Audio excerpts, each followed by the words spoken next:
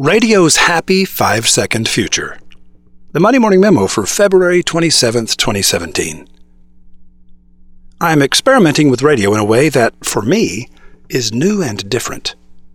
Many of those who understand what I'm doing won't agree with the fundamental premise of my experiment, but that's not what worries me.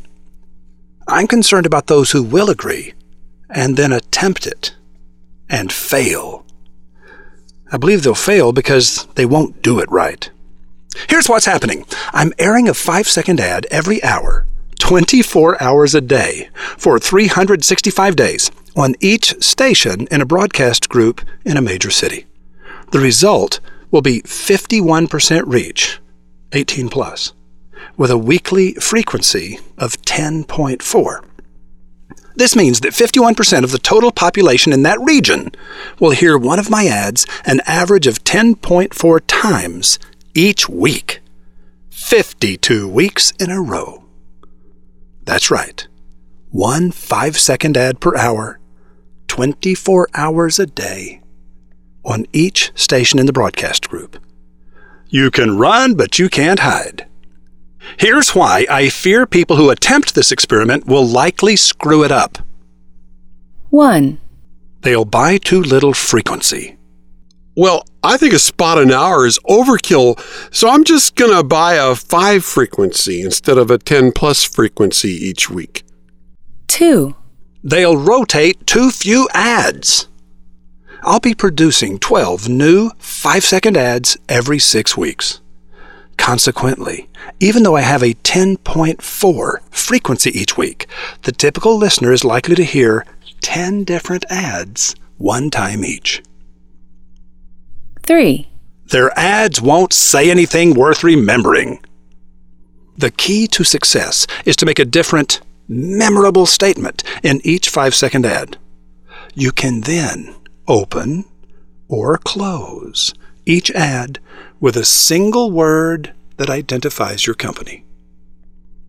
Only 1 or 2 ads in each series of 12 will feature the contact info of the company. Here's what I like about this plan. 1. Reach is double what I used to get for the same money. 2. Frequency is triple what I used to get for the same money. 3. With a 10.4 weekly frequency, I can safely expect a listener to unconsciously connect and combine each of my brandable chunks, nuggets, and factoids to create a coherent mental image much bigger than the information found in a single ad. In fact, I expect that within a few months, a large percentage of that city will be able to recite meaningful amounts of information about my client. 4. The 5-second format, combined with 12 new ads in rotation every 6 weeks, will allow me to dodge the audience burnout bullet. What will happen if my experiment proves successful? 1. I'll finally have a way to help advertisers with small budgets in big cities.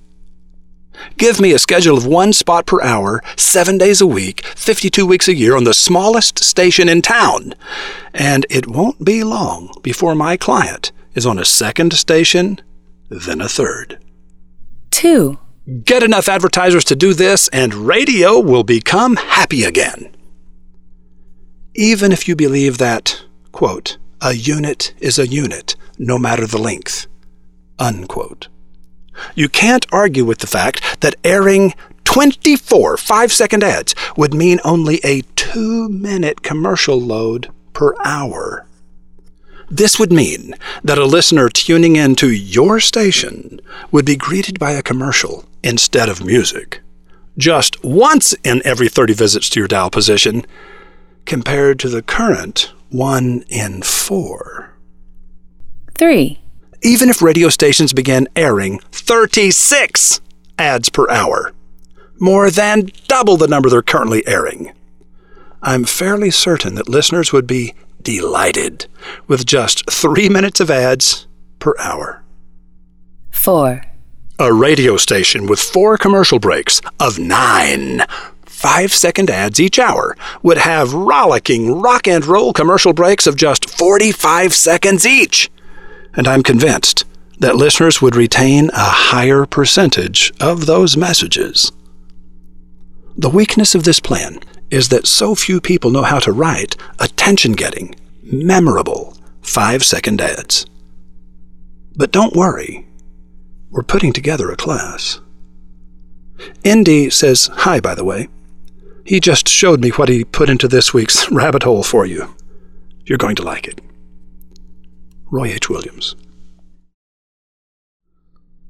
Dr. Ryan Jones wants to make it easier for you to learn boring but necessary course material. Dr. Jones uses storytelling, originality, and surprise combined with memorable visual images to teach tedious biology, pharmacy, and social science. Listen and learn as roving reporter Rothbard tests the theories of Dr. Jones by choosing 10 randomly selected objects, then committing those objects to long-term memory by creating a story based on them. The weird and wonderful is waiting for you at MondayMorningRadio.com.